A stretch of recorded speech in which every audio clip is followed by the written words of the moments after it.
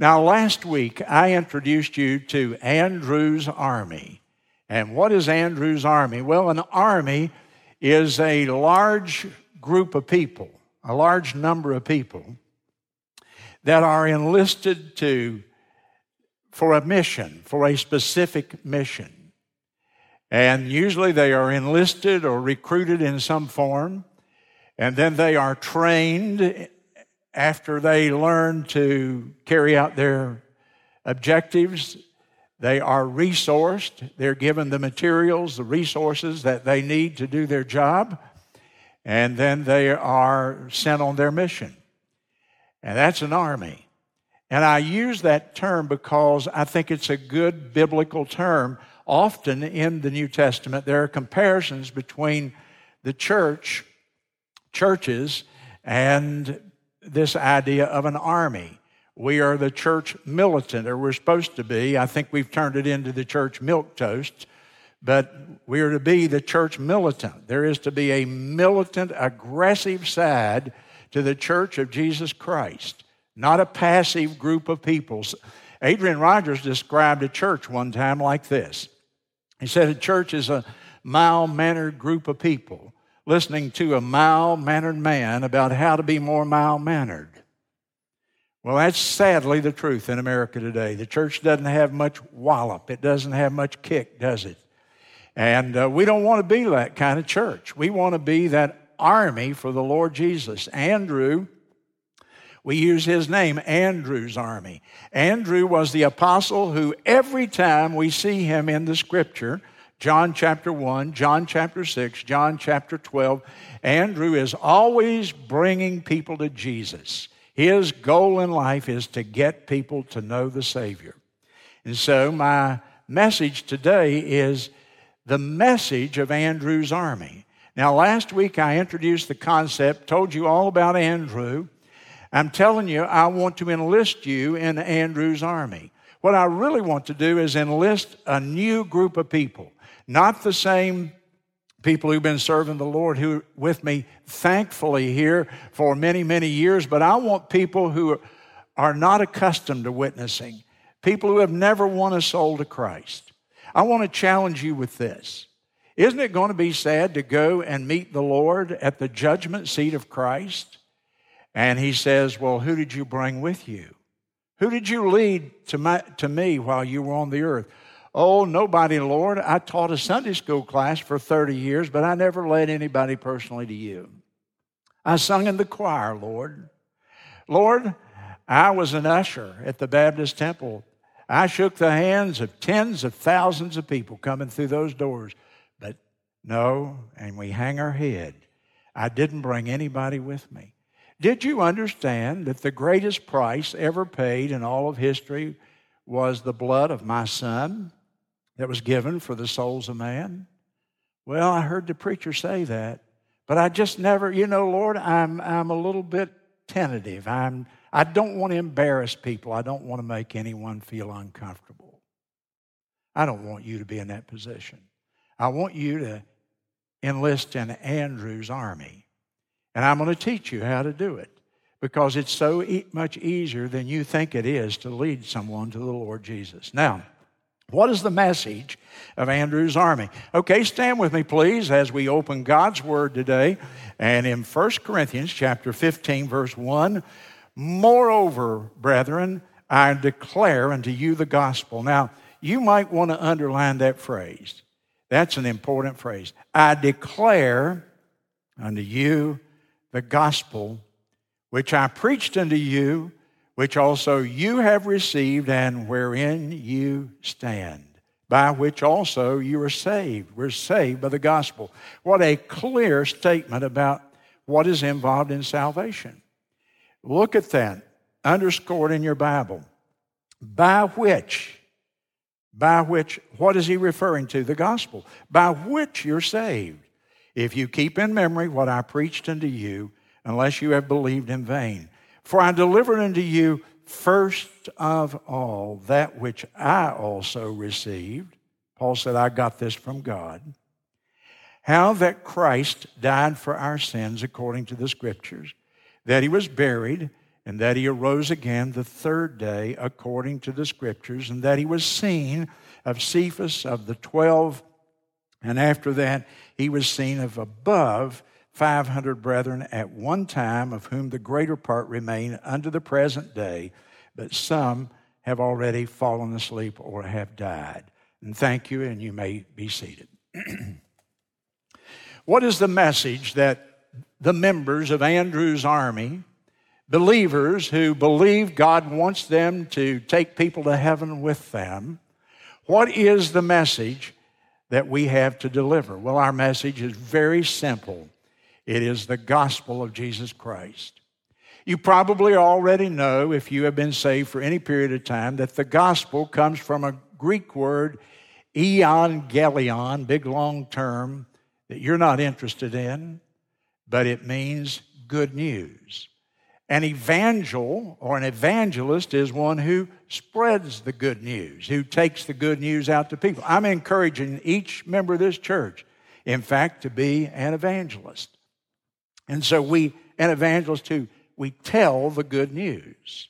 And the good news is given to us here in these few verses of Scripture more clearly than anywhere in the Bible.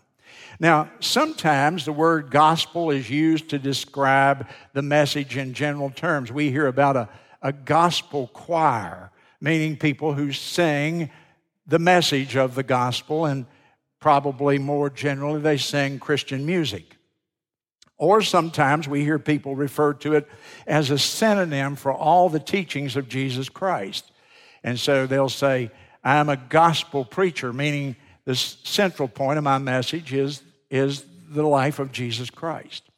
If you turn to the first 4 books of the New Testament, the first 4 books are called the Gospels. The Gospel according to Matthew, the Gospel according to Mark, Luke, and John. Of course, you could read it like this: the good news according to Matthew, the good news according to Mark, according to Luke, and according to John. It always just means good news. Now, think with me for a moment. If the good news is about man and his environment and the world around us and culture and society, then we are up the creek, because that's not very good news. So the subject of the good news is Jesus Christ. The subject of the good news is that great God who we sung about, who is always faithful to us. And you come here to this passage, this is the most concise, concentrated, and distilled passage in the Bible that enumerates to us what is the gospel. What is this good news? And Paul lays it out for us here. Notice also in verse number 1, there's another phrase you might want to circle in your Bible. He says, I delivered unto you that first of all. Do you see that phrase there in verse 1? First of all, meaning first in importance, above everything else. This is the priority of every Christian's life, and that priority is the good news, the gospel of the Lord Jesus Christ. I want you to notice 4 verbs here in these first 5 verses. I want you to notice the verb or the passage in verse 3 where it says, he says, now I'm going to declare to you the gospel. And first of all, he says how that Christ died for our sins. And so the first verb is died. Christ died for our sins. You know that. But what I want you to remember today is look at the last 2 words of that. He died for our sins. And so in that short little pregnant phrase, he tells us the problem. What is the problem of humanity? The problem is sin. What is the problem of your loved one, your friend, your relative, your work associate, your neighbor? The problem is sin. Oh, the world has done everything they can. They've jumped through every hoop to try to somehow define man's problem as different than just sin. But when you boil it down, the problem is in our heart. Somebody said, the heart of the human problem is the problem of the human heart. How true that is today. So that phrase tells me Christ died for our sins. That's the problem. Sin is a reality. It's not a theological concept. It is absolutely real. It is everywhere, epidemic throughout mankind. Now, I want you to notice something else. That little phrase tells me Christ died for our sins. He was not a sinner. He didn't die for his sin. He died for my sin, and he died for your sin. So we have the concept of substitution, that someone takes the place of another person here, and that the price is not cheap, that the price is the most expensive thing ever in all of the universe, that the blood of Jesus Christ, God in the form of human flesh, the blood of God was given for the sins of mankind. Isn't that amazing? What an amazing thing. The blood of Jesus Christ was shed for our sins. Christ died not for himself, but he died for you. If you ever internalize that, I'll tell you the implications of that will change your life forever. Now, you know what I'm afraid of? And I'm just very candid with you. I'm afraid I'm talking to a group of people who've heard me say that 10,000 times, and that doesn't do any more for you than watching wallpaper dry. It is absolutely just okay, ho-hum, I heard it again today. But if you got a hold of the implications of the fact that Jesus Christ, God in human flesh, died on the cross for us, it would forever and eternally change your life and the way you think and the way you live your life. Now, it also does something else here. Notice in verse number 3 that he died for our sins according to the Scripture. That means this was not a random act. This was not a chance happening. One day a mob of people didn't come up and grab Jesus Christ because he had made them angry and they crucify him. 700 years before Jesus came to the earth, 700 years before he came, the prophet Isaiah wrote in chapter 53 and verse 5, he was wounded for our transgressions. See the substitution again? He was wounded for our transgressions. He was bruised for our iniquities. The chastisement or punishment of our sins was placed upon him, and with his stripes we are healed. You get it, folks? Do you understand the implications of that and how that is the most profound statement that a human being can possibly consider? Second verb, he was buried, verse number 4.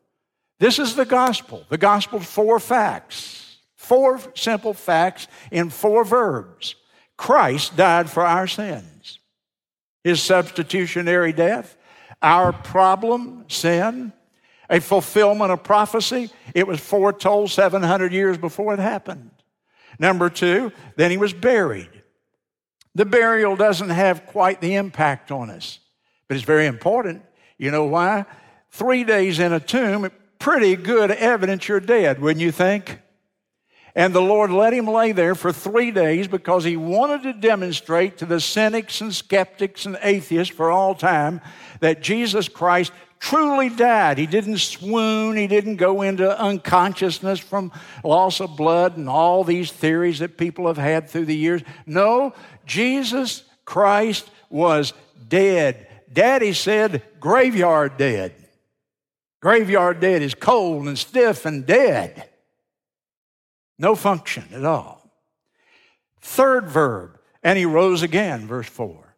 He arose again. And again, the Bible uses according to the Scripture, because this too was prophesied. Write this verse down. I don't have time for you to go looking it up. Psalm 16 and 10. There's one of those prophecies. This is 1,000 years before he died. 1,000 years. The prophet wrote according to the inspiration of the Holy Spirit. He said, someday there's going to be somebody who comes and who dies. And in Psalm 16 and 10, he said, Lord, you will not leave his soul in hell, and you will not suffer your Holy One to see corruption. Somebody's going to die, but they will not have their soul left in hell. There represents the place of departed spirits, not a place of punishment necessarily. You're not going to leave his soul there. You're not going to abandon him, his soul, after death. And you're not even going to let his body see corruption. You're going to raise him back up. Job said, 1,400 years before him, I know that my Redeemer liveth, and that someday he will stand upon the earth, and that after the skin worms destroy the body, I'll see him again. The fact of immortality. Christ died for our sins. Christ was buried to demonstrate and to give incontrovertible proof that he was in fact dead. And then he arose again according to the prophecies. Not a chance happening, not a random event that somehow just occurred. And then there's a fourth verb, and I want you to see it in verse number 5. He was seen. Why does it say that? He was seen. Well, because that's evidence. That's evidence. Now, I read verse 6 also, which says he was seen. Well, verse 5 says he was seen of Cephas, that was Peter. And then he was seen of all 12 of the apostles. And then he was seen of 500 plus people. 500 plus people. This building is divided into 2 little sections over here and 3 big slices in the pie. And there's about 500 people in each slice here when you fill it up. So as many people as sit from this aisle to this aisle, from this aisle to this aisle, from this aisle to this aisle, in any one of those 3 slices, fill it up, and it's about 500 people. That many people encountered Jesus Christ after he arose from the grave. It wasn't done in a corner where nobody could know about it. It wasn't a hidden fact where he just revealed himself to 12 apostles. I had a fellow one time say, you're basing this whole thing that Jesus Christ is alive on the writings of 3 or 4 people and he saw his apostles. And I said, no, sir. And I turned him to 1 Corinthians 15 and verse number 5, and I said, look here. There's enough evidence that would win any lawyer. The poorest lawyer could win a case with 500 witnesses, eyewitnesses to the evidence, could he not? And so here's the evidence. Christ died for our sins. He was buried to prove he was dead. He rose again from the dead, a fact of history, evidenced by the eyewitness testimony of over 500 people. That's the gospel, brother. That's the gospel. Is there anybody here who can't remember that? Christ died for our sins. He was buried for 3 days, and he rose again. Do I need to repeat that again? I don't think so. Interesting fact. Listen, your Bible has 66 books in it. It has 1,189 chapters. It has 31,173 verses. Somebody even counted the words. 773,692 words. But the gospel, 10 words. Now lean forward, children. I want to see if you can get it. Christ died for our sins and arose from the dead. The gospel. That's the message. That's the message of Andrew's army. That's the message we're supposed to be taking to the whole world. And Paul wrote in Romans 1, I'm not ashamed of the gospel that Christ died for our sins and arose from the dead. For it, the gospel, is the power of God unto salvation. To the Jew first, and then to the Greek or the Gentile world. I'm not ashamed of it. Those facts are the gospel. The gospel is not a feeling, because feelings change. The gospel is 4 facts. He died, he was buried, he arose, he was seen. So what are we asking believers to do? What am I asking you to do if you're going to be a part of Andrew's army with me? What do I want you to do? I want you to go and tell people to believe the gospel, to trust in, rely upon, and have faith in Jesus Christ, not just in Him general. When somebody says, oh, I believe in Jesus, I don't know what you mean by that. Because just a general belief that there was a good man named Jesus who walked the shores of Galilee, performed some miracles, taught some good truth, and so on, that's not the gospel. That's not salvation. What is salvation? Salvation is to rely upon, to trust in, to depend upon the fact that Christ died for our sins and rose from the dead. 10 words. Everybody can get that. That's putting the cookies on the bottom shelf, isn't it? That's where anybody can get hold of the great truth of that. And the implications of that, though, have challenged the greatest minds for now over 2,000 years. Now, when the Bible says believe, it means something very, very specific. So it doesn't just believing in Jesus Christ. Yeah, I believe in those stories in the New Testament, how He fed the multitudes and all that. It means to believe something very specifically, namely the gospel. But let me tell you what else is involved in that word believe. See, there's one book in the New Testament that was specifically written to cause people to believe. When I'm talking to an unsaved person, and after I've talked with them and shared the gospel, I sometimes say to them, or they'll say words like this in effect to me. They will say to me something like, well, I just don't know if I understand that. I don't know if I'm ready to do that, Pastor, and so on. You know what I tell them? I want you to read one book of the Bible. I want you to read it real slowly. I hope you'll read it over and over 2 or 3 different times, because the purpose of that book specifically is that people would read it and believe savingly in Jesus Christ. What book of the Bible am I talking about? I'm talking about the Gospel of John. John has 21 chapters. Read 3 chapters a day for 7 days. You read it through. So you can read it repeatedly.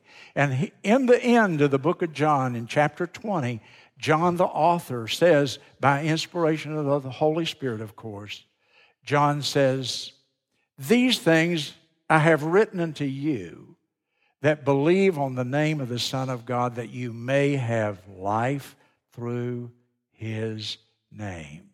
I've written this book so that you can have eternal life, so that you can have salvation, John said.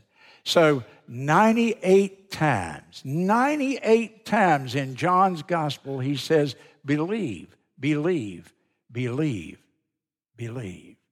What does he mean to believe? There are 3 elements that word means as you read your Bible, and I'll prove it to you in just a moment from one verse of Scripture. But first of all, let me tell you what those are. And you might want to write these down. When I'm talking to people trying to get them to receive Christ, I always say to them, there are 3 things that make up saving faith. Saving faith is not some general belief that Jesus died for you and that's all you know about it. No, saving faith means this. Number 1, saving faith requires knowledge of Jesus Christ.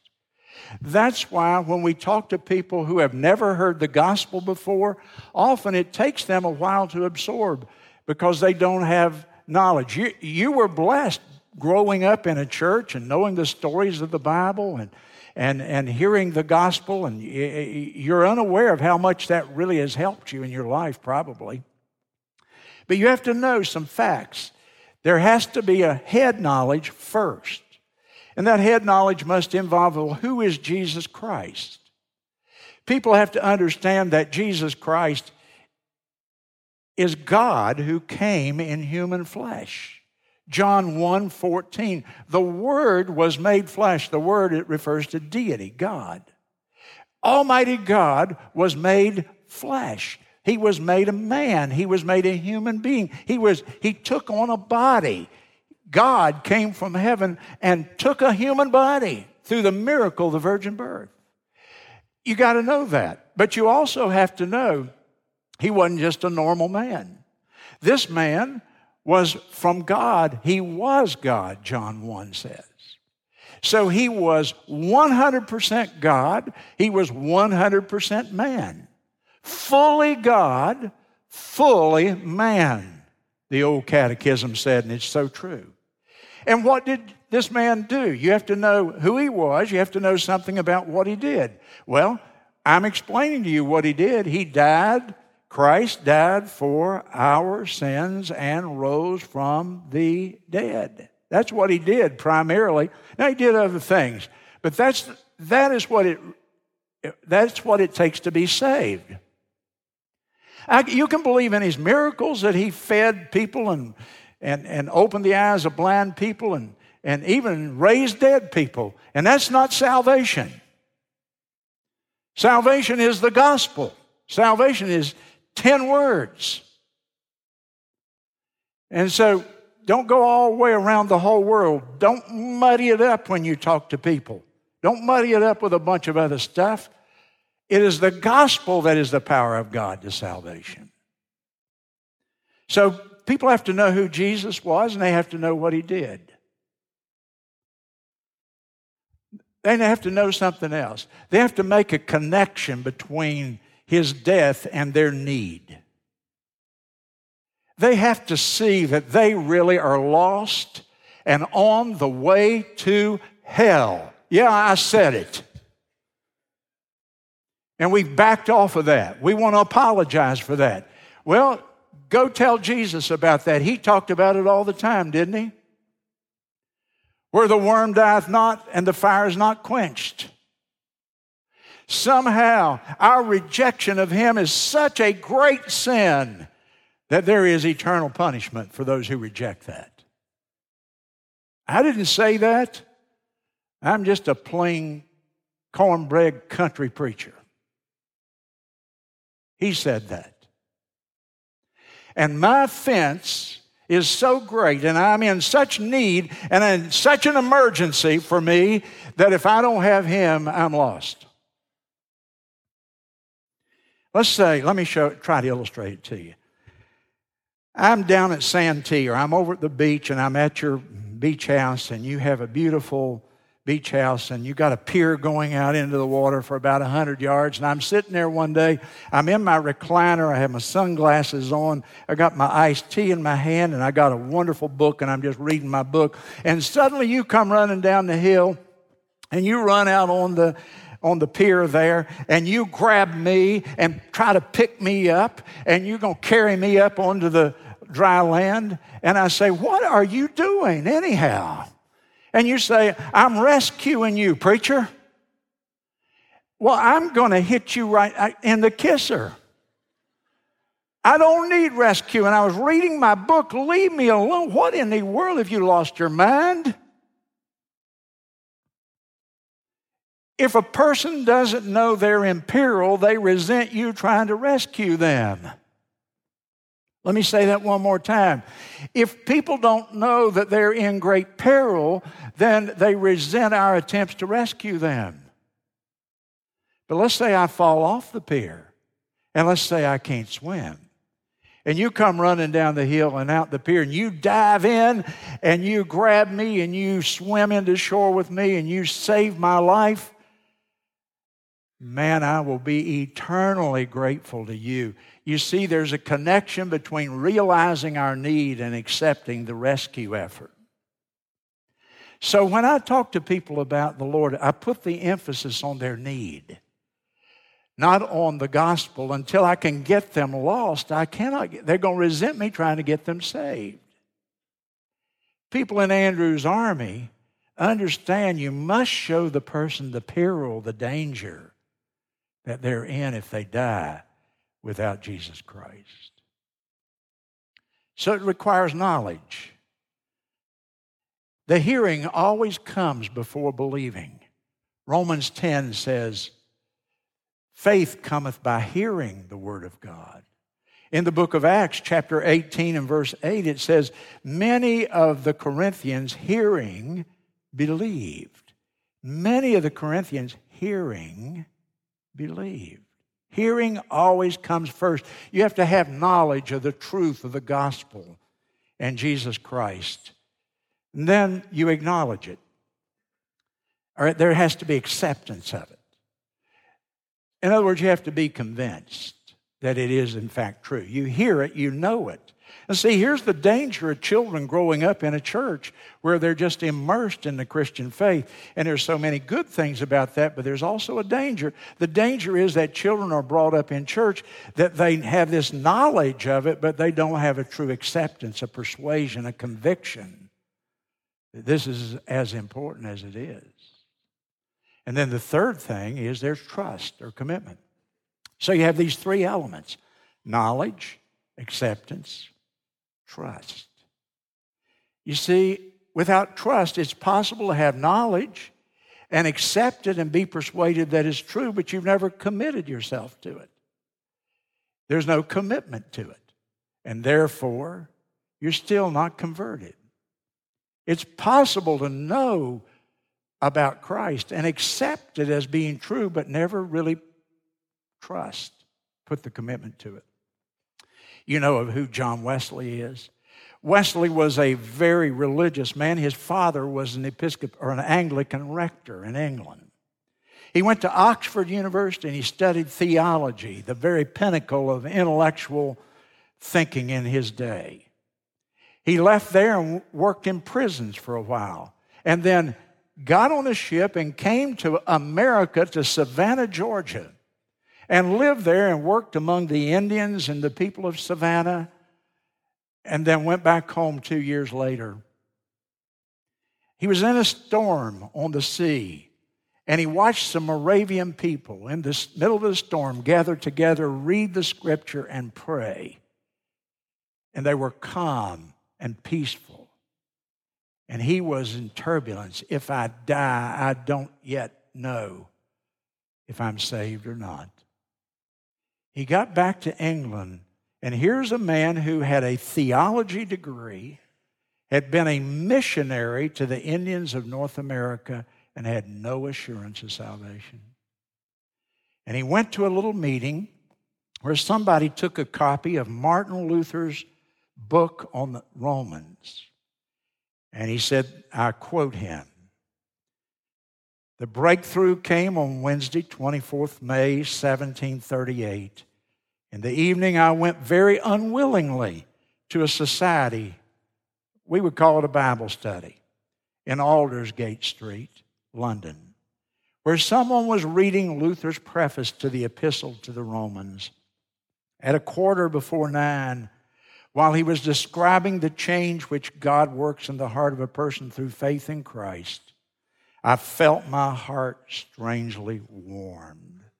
I felt I did trust Christ, Christ alone for my salvation, and an assurance was given me that he had taken away my sins, even mine, and had saved me from the law of sin and death." End of quote. John Wesley was saved.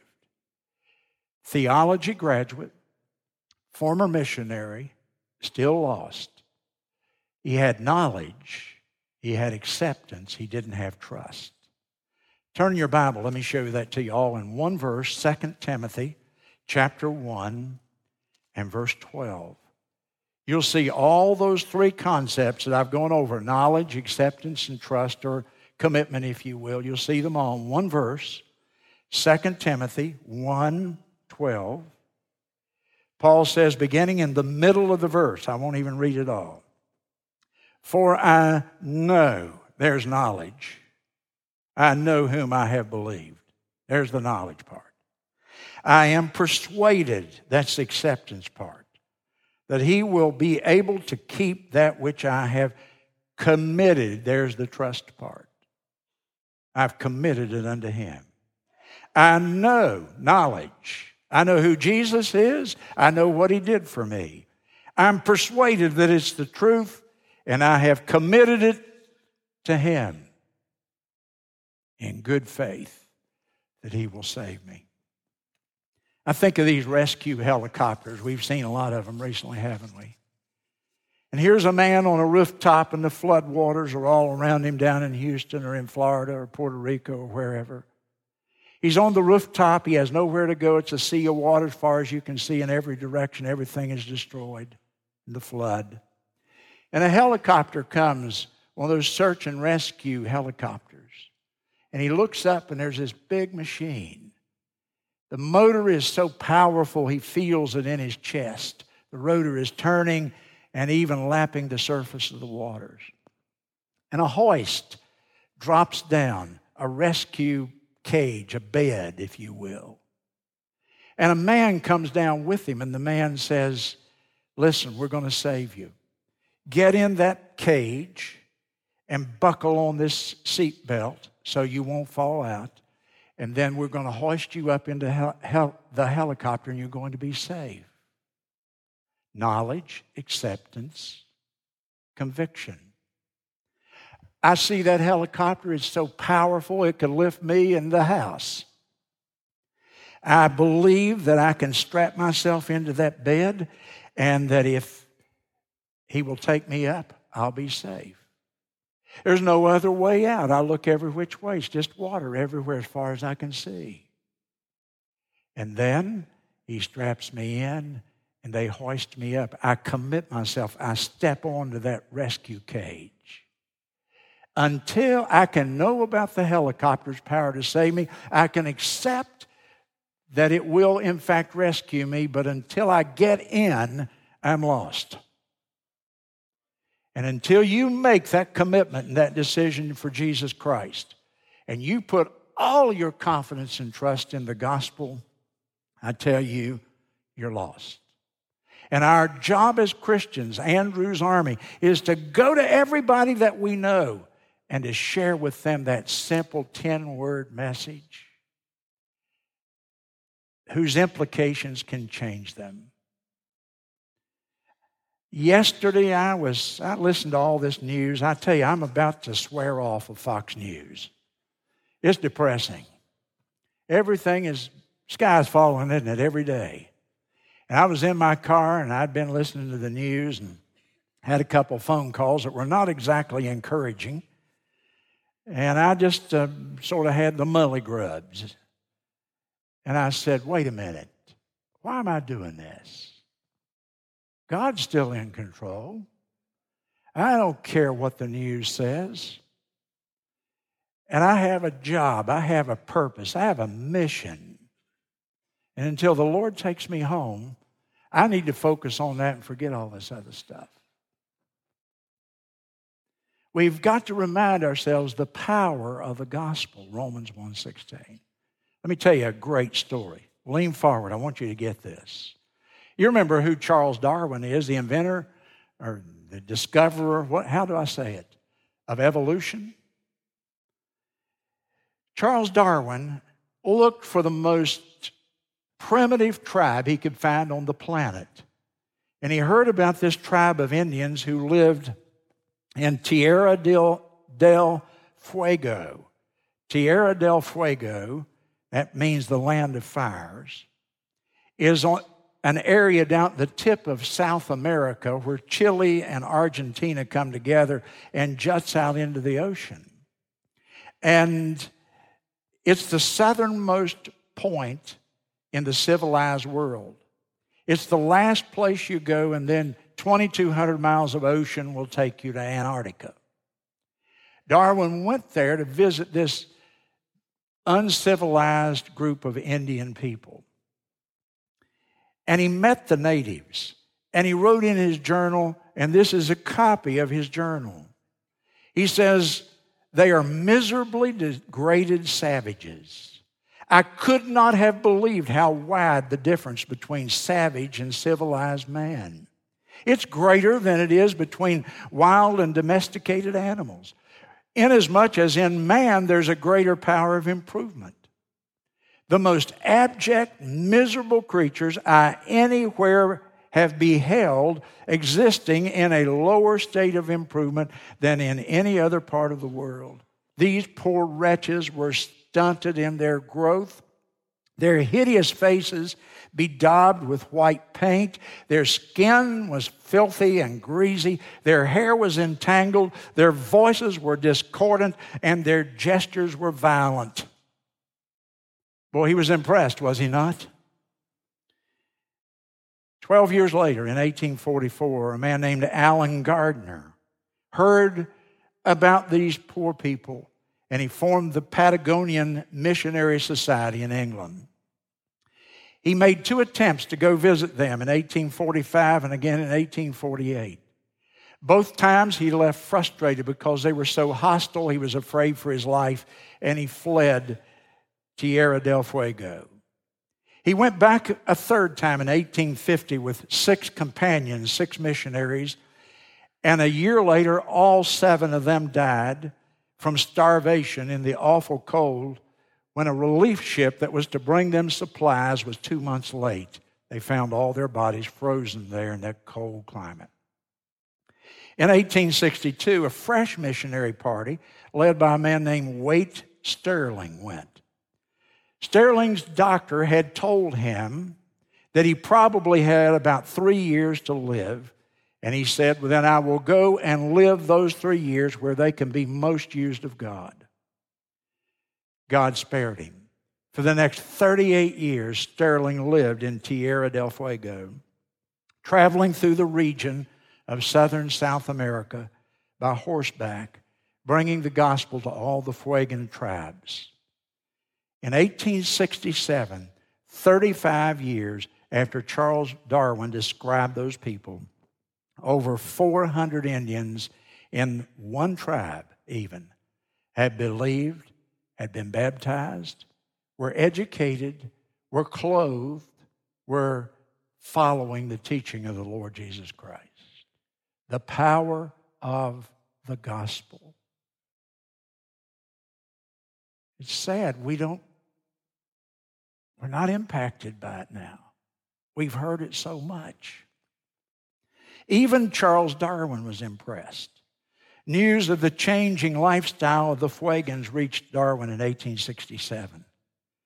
He was so impressed, he immediately sent a check to the Missionary Society and then continued to contribute to them for the next 15 years until his death in 1882. Even Darwin acknowledged the power of the gospel of Jesus Christ. Folks, the problems of America are so overwhelming right now. Everybody understands that. They're so daunting. We say, is there any hope? People thought that Donald Trump can save them. They're seeing Donald Trump can't work miracles. No man can save us. No party is going to save us, conservative or liberal. The government cannot solve the problems. They are the problem in many cases, as Reagan said. No economic or educational solution is out there for people. Social justice is a pipe dream. It's not the message of the church. You see, the problem is the heart of man. And if you want to change society, you change society one man, one woman at a time. And when we throw in the towel and trying to reach people for Christ, we've basically given up on life, haven't we? Trying to change society, someone said, is like rearranging the chairs on the deck of the Titanic. It's not going to make much difference. I want you to see you have a purpose. The world tells you to climb the ladder of success. Stephen Covey was a wise man when he said, you know what? It's a sad thing to climb the ladder of success and find at the end of life that the ladder was leaning against the wrong wall. So now you climb the ladder, and where are you? The purpose for which God made me is to become His child, to be formed in His image, and then to tell the world 10 words. Christ died for our sins and rose from the dead. Don't live your life, die, and not take one single soul to heaven with you. God will use you because you're not the power. The power is the gospel. A man said to me, I can't talk to my family. I said, why? He said, they know me too well. I said, the power to reach your family is not in how you live. It's in the gospel. They need the gospel. Bow your head with me if you will.